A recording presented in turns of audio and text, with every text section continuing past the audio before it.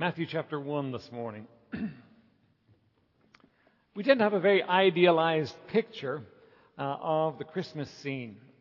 You've all seen the photographs of what happened back then, haven't you?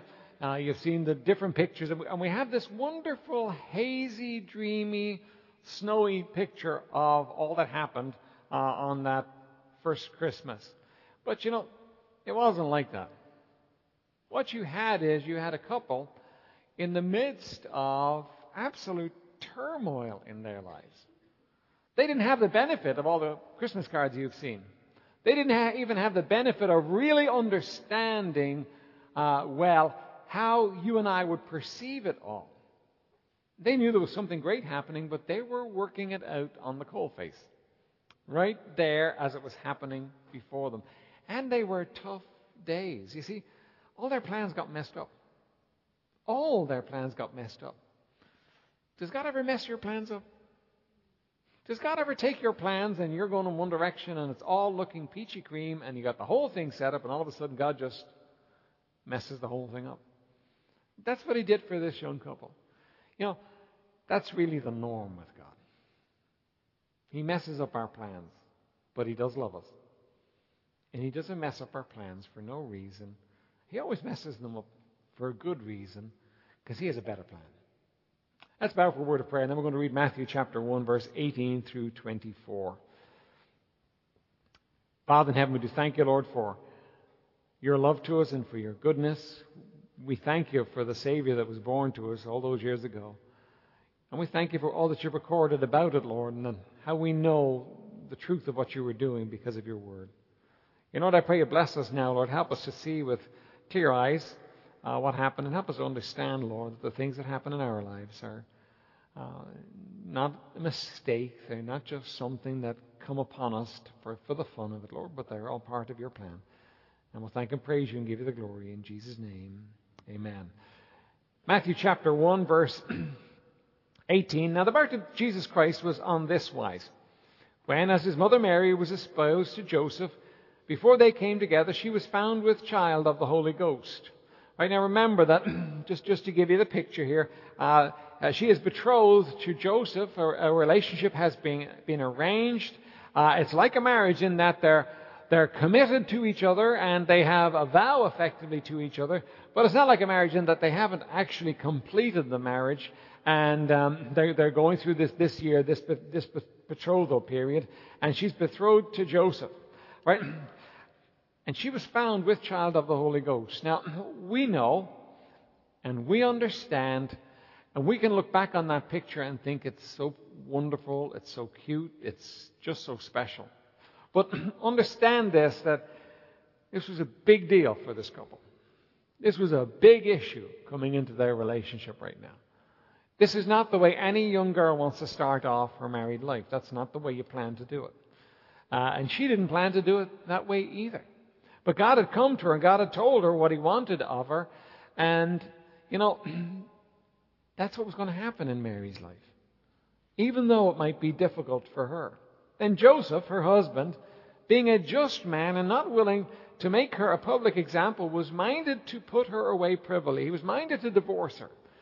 The marriage hadn't been completed yet, but nonetheless there was a relationship here that was reckonable in law, and he would have to divorce her in order to end this relationship.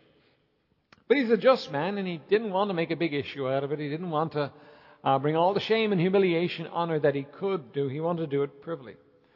But while he thought on these things, behold, the angel of the Lord appeared unto him in a dream, saying, Joseph, thou son of David, fear not to take unto thee Mary thy wife, for that which is conceived in her is of the Holy Ghost. Well, obviously we imagine that Mary had told him that, but that's a bit far-fetched, isn't it?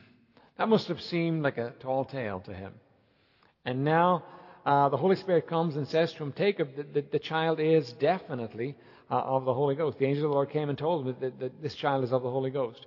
And she shall bring forth a son, and thou shalt call his name Jesus, for he shall save his people from their sins. Now all this was done, that it might be fulfilled, which was spoken of the Lord by the prophet, saying, Behold, a virgin shall be with child, and shall bring forth a son, and they shall call his name Emmanuel, which being interpreted is God with us. Then Joseph, being raised from sleep, did as the angel of the Lord had bidden him, and took unto him his wife, and knew her not till she had brought forth her firstborn son, and he called his name Jesus. Now, as we look at Mary and Joseph, what we're really going to look at this morning is the fact that, listen, God messed up their plans rightly. Now, we can imagine their normal expectations. They were about to be married. Now, apparently there is a difference in their age. The Bible doesn't record it, but there's a difference in their ages. And but they're getting married, and they have a plan. I'm sure they had a home picked out. May have been Joseph's home. We don't know, but they had a home picked out. They knew where they were going to live. I'm sure they were looking forward to the wedding day when they would celebrate with friends. And they expected that Joseph's business was going to go well. He was a carpenter. He was a businessman. And they expected that in the course of time they would have children, and that they had life all plotted out in front of them, the same as all of us do. They knew how it was going to work out. They had the plan. They had it in their minds. But God messed up all that for them. Mary was not expecting to be the mother of the Messiah. Now, every young Jewish girl desired to be, but you know what? She was not expecting it. She certainly was not expecting to become pregnant before she was married, and for that to be of the Holy Ghost. She wasn't expecting that. Now, we know that she accepted it with wonderful grace, but that was not part of the plan. That was not part of her desire for her life.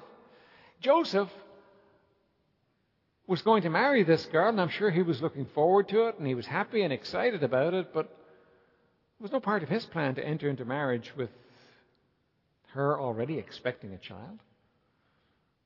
You realize that, it cast a shadow over Mary's purity. Well, it didn't really cast a shadow. She was definitely impure as far as people were concerned, because they weren't going to buy the Holy Ghost idea. Definitely cast a shadow over her. But it made Joseph look like a fool. It made Joseph look like, what's he doing? She's been unfaithful to him. Why is he going through with it? The whole thing is messed up now. None of it's looking the way it should do. None of it's looking the way they expected it to. We'll look at 3 observations this morning, though, about what happens in the lives of Mary and Joseph. And I want to then take them and apply them to ourselves. First thing is this. God did not ask Joseph and Mary. He told them. Nowhere do you find the angel saying to Mary, and Mary, if it's okay with you, here's the plan. Or Mary, would you like us to change the plan in any way? He didn't. Here's the plan. Here's what's going to happen, Mary. Here's the way it's going to be. There's no passage where God asks if it's acceptable to them. Don't you sometimes feel God should ask you if it's acceptable to you? Don't we sometimes rise up and say, this is not fair? This is not what I want? But when God comes to deal in your life, He doesn't ask you if you want it. God comes to deal in your life because He's God, and He always has a better plan. He always has a better plan than you have. When you finish school or whatever, you had plans in your mind for your life, didn't you? Now, isn't it interesting to look back? You even take 10 years and look back. I mean, the plans are the plans, but life is life, and the two just don't meet somehow. It doesn't happen the way you expected it to happen. Now, some things change because you change your decisions, you change your desires, but some things change completely against your will. You didn't plan this. You didn't want this. God just did this. And He never asked your permission. He never asked you if this was okay with you. He just did it. God is a sovereign God, and He takes His will in our lives. Now, God has no intention of asking you for your permission to actually take His will and to proceed with His plan. God doesn't do that. Now listen, He does give you the option. You can choose to obey His will, or you can choose not to obey His will, but you can't change His will for your life. Do you understand that? You can't look God in the face and say, now look here, let's get this sorted out. We're not going to do it this way. That just doesn't happen. Sometimes you want to. Sometimes you've prayed like that. Sometimes you've risen up and decided you were going to tell Him what for and how to do it and so on. And it was just so much wind. Because God ultimately is going to do what He wants to do. He doesn't ask us what He wants us to do. Now, we look back at that first Christmas scene, that one really doesn't hit us so hard, does it? Here's a couple that are in the midst of turmoil and they haven't been asked. They just told, here's the way it's going to be. Now, I don't know about you, but I always imagine that having done this in their lives, God was going to roll out the red carpet. This was the baby Jesus. The house would be beautiful. Everything would fall into place and work out just the way you'd expect it to work out. Everything would just be peachy in their lives because now they'd bit the bullet on this hard deal. And once you bite the bullet on the hard one, it gets easy, doesn't it? No. Not biblically it doesn't. Now, we sometimes have those ideas in our head, but biblically it doesn't. You see, the next thing that happens in this plan is that there's going to be a census, and they have to travel to Bethlehem. And Bethlehem, I think, didn't check it this morning, but Bethlehem is 70 miles from where they're living. That's tough. 70 miles is a tough trek. But remember, they didn't have any airplanes to hop in. They didn't have any cars to get in. It was a donkey. And I know donkeys cute. And I know the pictures look really cute. And I know when you look at Mary sitting on the donkey, she's got this serene face on her. And there's this little halo over her head. And she's just traveling as though she's floating from Nazareth down to Bethlehem.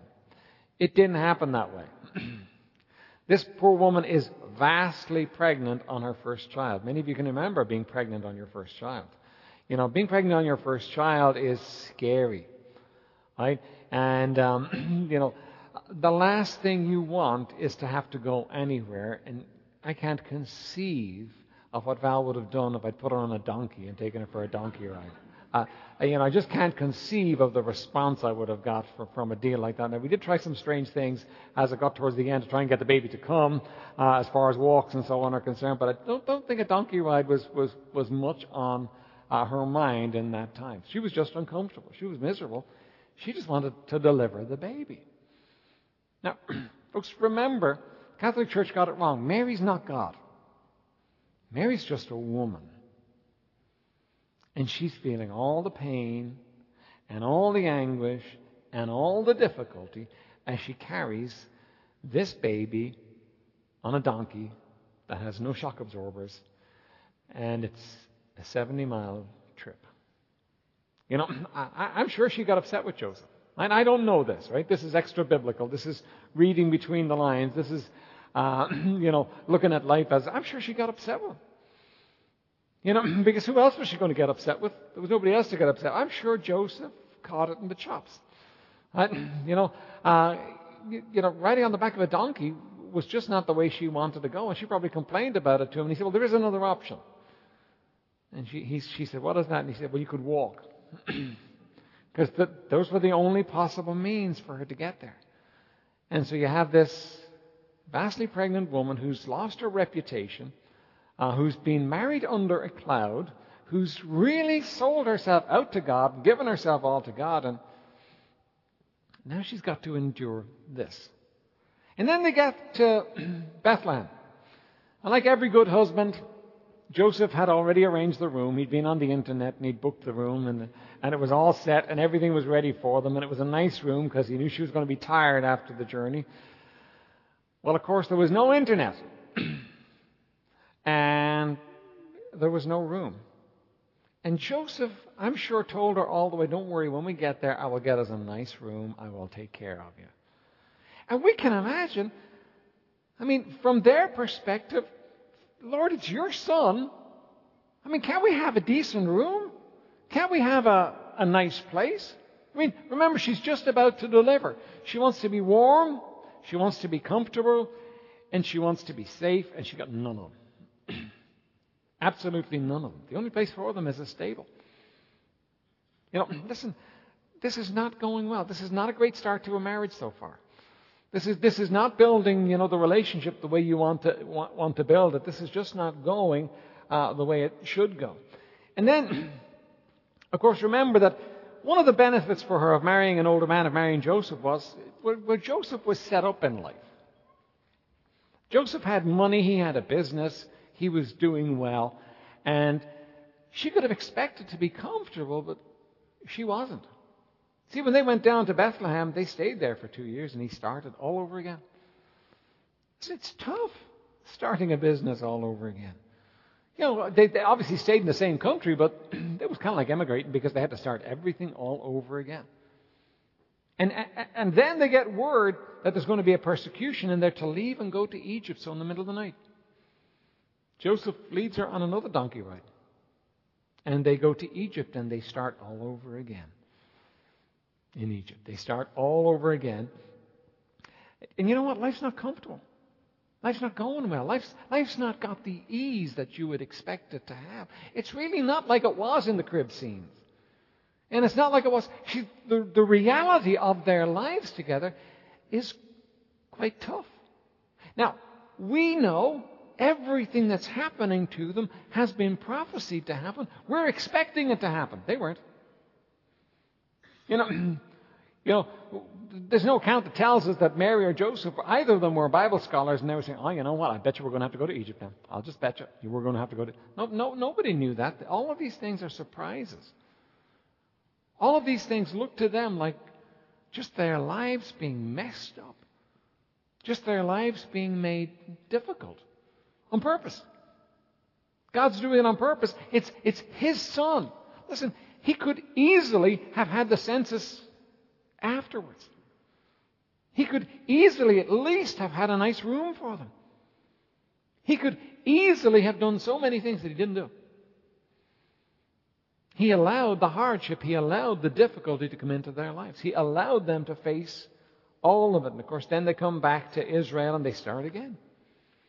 And none of it's working out the way they wanted it to. None of it's working out the way they expect it to. Now, we need to understand this. Choosing God's way does not give you an easy ride. Understand that. Because if you don't understand that, you choose God's way and you don't get an easy ride, what's going to happen is you're going to, this is not fair.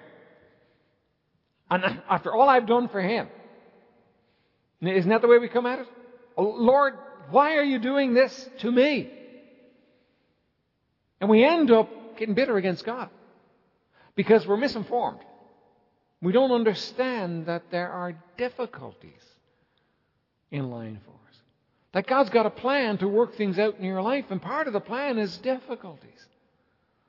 Listen, we look at Mary and Joseph and we understand the plan. We understand, well, look, they had to go to Bethlehem because that's where the Messiah is going to be born. He had to go to Egypt because it's prophesied. We know that they didn't. God had a plan for their lives.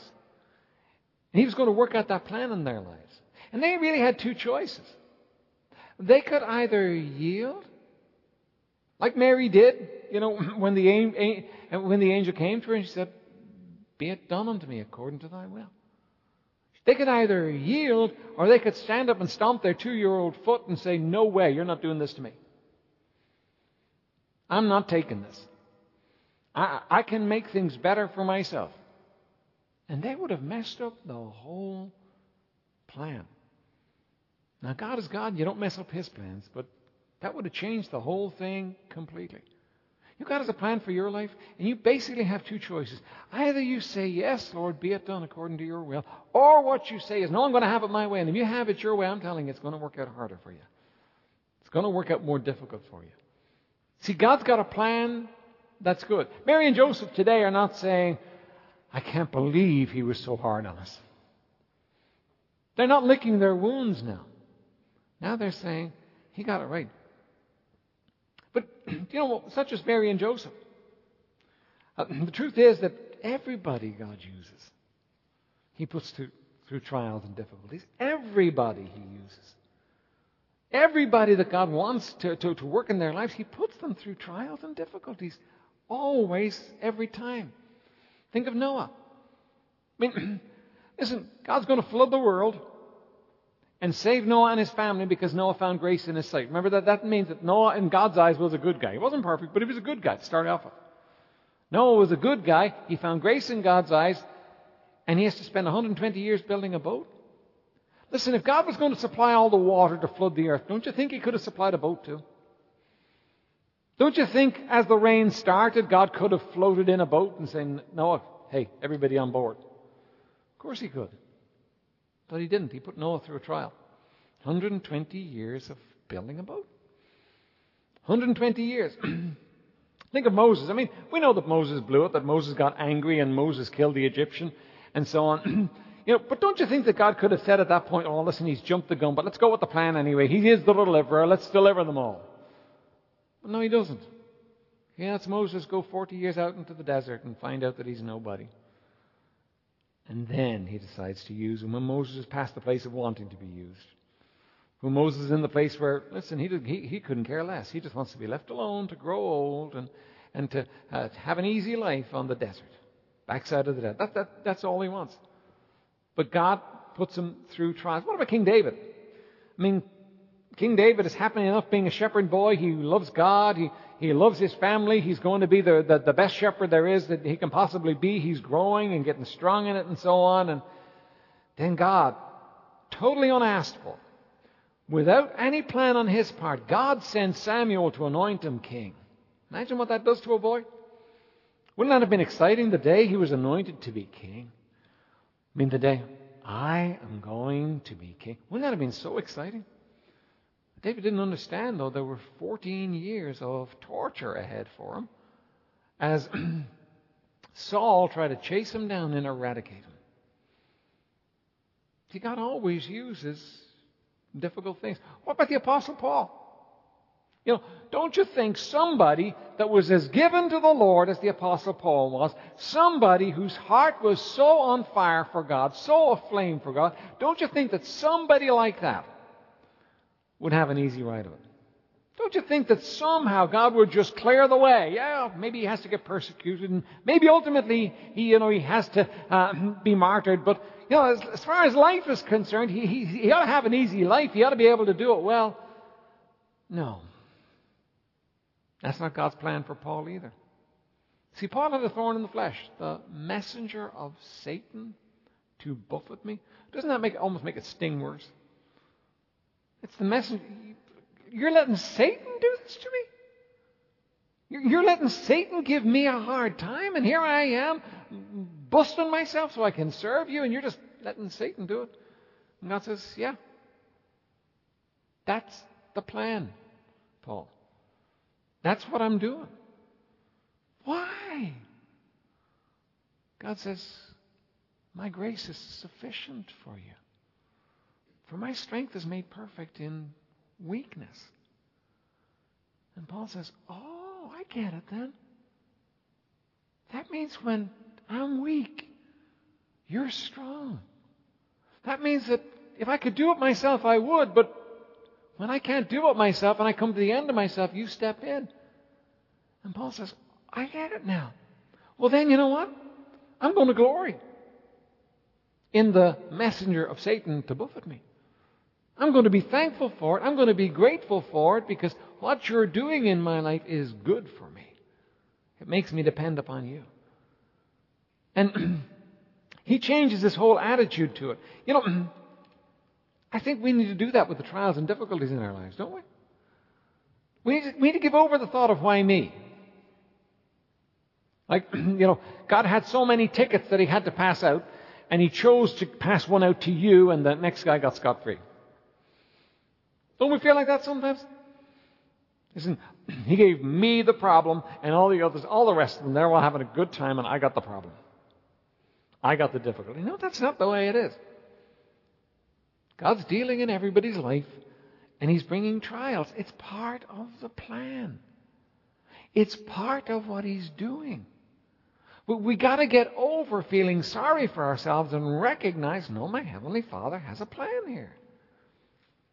Listen, Mary could have felt so sorry for herself. I'm carrying his baby, and he's putting me through this.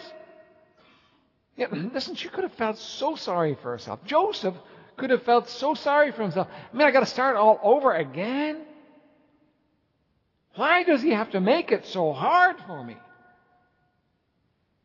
But God had a plan, and he was working it out. And God has a plan for your life too.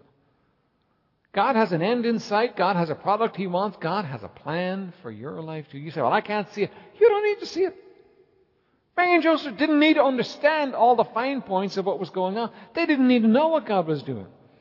All they needed to do was say, be it done unto me according to thy will. Whatever your will is, Lord. You know what? If you can come to that place in your life where you really can honestly say, Lord, I want your will, not mine. You're home and dry in the spiritual life. If you can come to the place where, listen, you want what He wants for your life, and you no longer want to twist His arm to make Him do what you want. You're home and dry. Because all of it begins to make sense then. See, nothing's coming into your life that He doesn't bring into your life. Nothing's happening in our lives that He doesn't do. Nothing is going to happen. Nothing is going to occur. Listen, it's not like something out of the blue is going to just arrive in your life and God's going to say, I missed that. It was Christmas time. I was busy and, I just missed what was happening in your life. I'm so sorry. God never says sorry. Why? Because He never has to. Because He never gets it wrong. He doesn't miss it. He doesn't get it wrong, and nothing happens to you that He doesn't let happen to you. He always loves you. Always. And He always does good. You say, well, hang on a minute. You don't know what's happening in my life. Let me tell you how it's happening in my life and what God has done in my life, what He's allowed to happen. No, listen. He's allowing it for good. All things work together for good to them who love God, to those who are the called according to His purpose. All things work together for good. Do you realize that everything that happens in my life is meant for good? That's why God says rejoice in all things. That's why He says give thanks in all things. Because He's involved in my life, and everything that happens in my life for good. God's working it out in my life. God's doing something in my life. Now, understand that, and if you can understand that and yield yourself to Him, you know what happens? Life changes color for you. It all changes color. You see, when Paul had a messenger of Satan to buffet him, he was crying out to God, Lord, take it away. Lord, I'm trying to endure this, but Lord, it's hard. Would you take it away? But when he realized the messenger of Satan was from God, it changed it completely, and he looked at it in a completely different way. It became different. The same is true in your life too. If you can see it as being from God, and you say, now, okay, Lord, how do I deal with this? So Joseph says, so what do I do, Lord? Saddle up the donkey, Joseph. You're going to Bethlehem. What do I do now, Lord? Saddle up again, Joseph. You're going to Egypt. Where's my baby going to be? Your baby going to be born, Lord. I'm going to provide you, a cave. The baby's going to be put in a manger. Listen, and it was okay because it wasn't just Joseph missing it. It was God's plan. And if Mary could accept that, you know what? She could stay in relationship with Joseph too. And if she couldn't, she was going to have a hard time with it. Because God was dealing in the situation. And each one of these people that we've talked about, Noah and Abraham, by the way, we could talk about Joseph, couldn't we? We could talk about Joseph for a long time. We could talk about Joseph, how he had to accept what God was doing in his life. How he had to come to the place where he said, Lord, your plan, not mine. Where he had to accept with joy what God was doing. David, Paul, we can go on and on. What we would find that, listen, this is the pattern of life with God's people. God is always bringing you to the place where you're yielding yourself to Him. He never is happy to leave you in the place where you can manage by yourself. And I guarantee everybody in this room that's walking with Him today, He's working in your life. Everybody. You may not recognize it. You may think the problems are all caused by you or by somebody else. No, God's working in your life. Because nothing happens in your life apart from God allowing it to happen. Absolutely nothing. There's nothing that occurs to you that God doesn't allow because He loves you. Satan can't do it to you without God allowing it. And if God's allowing it, He's allowing it for your good. Third observation, though. Though things were difficult, God did bless. God did bless. Let me read your verse. Isaiah 43 verse 2 says, When thou passest through the waters, I will be with thee, and through the rivers they shall not overflow thee. When thou walkest through the fire, thou shalt not be burned, neither shall the flame kindle upon thee. You know what? Joseph and Mary lived a life together, and though all of hell and the world were gathered against them, never succeeded. Herod couldn't touch them. He would have. He would have in a heartbeat destroyed them.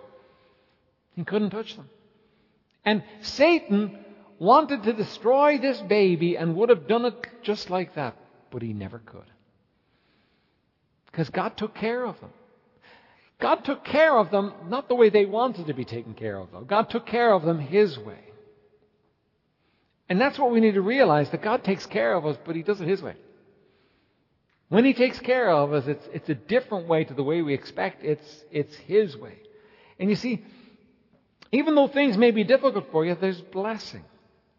But you know what the hardest thing about the blessing is? You can't see it through bitter eyes. You can't. You imagine Mary is going to Bethlehem and she's just on the back of that donkey and she's fuming. She's just upset. She's bent out of shape. She's given off to Joseph. She's, just really upset about the whole thing. You know what? Every step the donkey took would have been worse for her. Wouldn't it? Some of you are having a hard donkey ride. And you're having a hard donkey ride because you're just bitter against God. And you need to accept what He's doing in your life. Just think about it for a moment. For us to tell God, God, this is not the way it should be. You don't know what you're doing to me. This is not fair. This is wrong. Who are you to tell God? Who are you to tell God? I mean, Job is so instructive for us. Because Job goes through a trial, and every strain of your heart says, that's not fair. He's a good guy. How come the good guy's getting hit like he's worse than any of the bad guys? Every strain of your heart goes out to Job. And at the end of it all, far from explaining it to Job, God says to him, Job, you know what your problem is, Job? You're proud. You're willing to make me wrong so you can be right. And that's exactly what we do when we say, why God? God, I'm right and you're wrong in this. No, we're not. He's right and we're wrong. And only when we accept it can He help us. That's the only way He can accept us. You see, Mary and Joseph had a difficult life, and it didn't stop there. It continued to be difficult. But they got to see Jesus grow up. When he was 12 years old, he went into the temple, and he went back and forth with the teachers. And when they found him, they were beside themselves because they lost him. They thought he was with each other. And he said to them, didn't you understand that I have to be about my Father's will? How come you didn't know? And the Bible says that Mary pondered these things in her heart. Mary looked at her son and she said, wow. And she pondered those things in her heart. Mary had to endure Jesus going to the cross, and that's got to be the most awful thing any mother can see her son do. But you know what? She was also around when he rose from the grave. She saw him afterwards. She saw him walk free from the tomb. Death couldn't hold him. She saw him ascend back up to the Father. Nice and slow like so everybody could see him. She saw it. She knew that what he had done had broken Satan's grip upon the world, and that the way to heaven was now open. And you know what? It was tough. But Mary was going to rejoice in what God had done. Mary was going to look back over her life and rejoice. Rejoice in God, my Savior. Mary's going to rejoice in it. And you know what? If you let God have His way in your life, someday you're going to look back and you're going to say, that's the business. He was right. It's just what it needed to be. Why was I so bent out of shape about it? That's just exactly what I needed God to do in my life, because He never gets it wrong. See, when it comes to wisdom, He is wisdom. He knows. You don't know what you need. You think you know what you need. Oh, Lord, give me this. Lord, give me this. And you know it's not what you need at all. And He frustrates it. You get a problem, comes into your life and just messes up your life royally. And you think, oh, this is so unfair. This is so miserable. And God says, this is exactly what you need. This is not just a mess that happened. This is a plan I have for you and for your life. And if you will yield to me in it and accept it, you're going to find this plan is good. And you're going to find my hand in your hand as you go through it. One of the hardest things for us is to go through the difficulties without having His hand in our hand. Without understanding that He's in it with us. H.D. Spafford, the man who wrote that wonderful song, When Peace Like a River Attendeth My Way, sent his daughters on ahead of him to London from the U.S. in a ship, and he was going to follow after them pretty soon. Well, the ship went down. And Spafford got a note from his wife, a telegram from his wife, and all that was written on it was, saved alone. His 3 daughters were dead. They had gone to the bottom of the ocean. Well, Spafford came as rapidly as he could, and as he was traveling on the ship over the same route that his daughter had taken, he penned the words of the song, When peace like a river attendeth my way, when sorrow like sea billows roll, whatever my lot thou hast taught me to say, it is well with my soul. You know, God can teach you that too. God can teach you whatever your lot to say, it is well with my soul. And you can have your picture, perfect Christmas. But you know, the reality of Christmas is the person who can sing, it is well with my soul. That's what's real. Because Christmas will come and Christmas will go. But if you let God do the work in your heart, if you'll give in to Him, if you'll yield to Him, if you'll let Him have His way in your heart, you know what you'll find? You'll find it is well with my soul. Yeah, I don't think the postcards are, Christmas cards are true. I don't think the images that we've got in our minds of Christmas are quite true. I think they were probably somewhat different. I think that wasn't an easy trip for Mary. But I do think this. I think that Mary could say, when the baby was born, it is well with my soul. And not just because she was the mother of the Savior, but because Mary had already said, be it done unto me according to thy will. You see, that's the key. Accepting what He's doing in your life because He's right and He's got the plan. You're in safe hands. Just rest in them. Rest in the safe hands that you're in. And let Him bless your life. Let's bow for prayer. Father, we thank You for Your word to us. Thank You, Lord, for Mary and Joseph and for the work You did in and through them. And Lord, we thank You for a Savior that was born 2,000 years ago.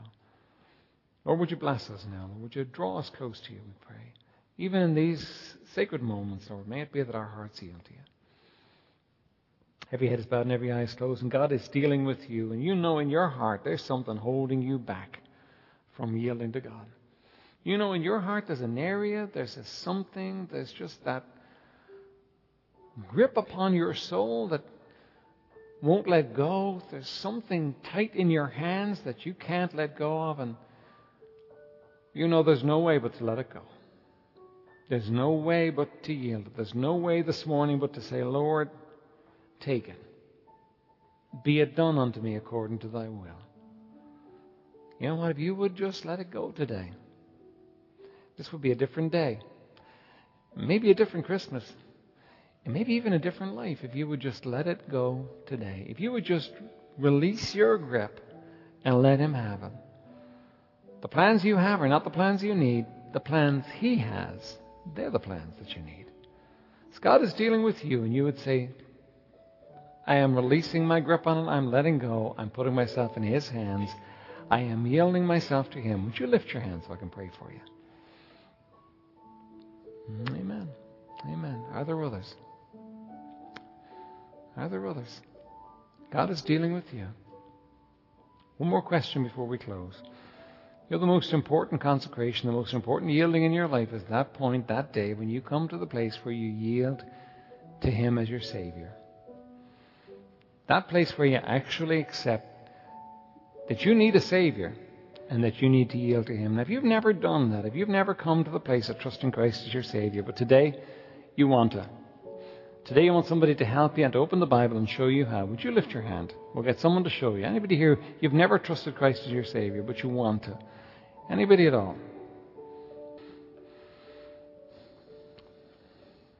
Father, we thank you for those that have raised a hand. We do pray that you bless each one, that, Lord, there would be a true and a real consecration. And, Lord, that each one would come to the place where they truly let you have it in their lives and that you have control of their lives and where they yield to you. And Lord, may this be a precious moment in many lives. In Jesus' name, amen.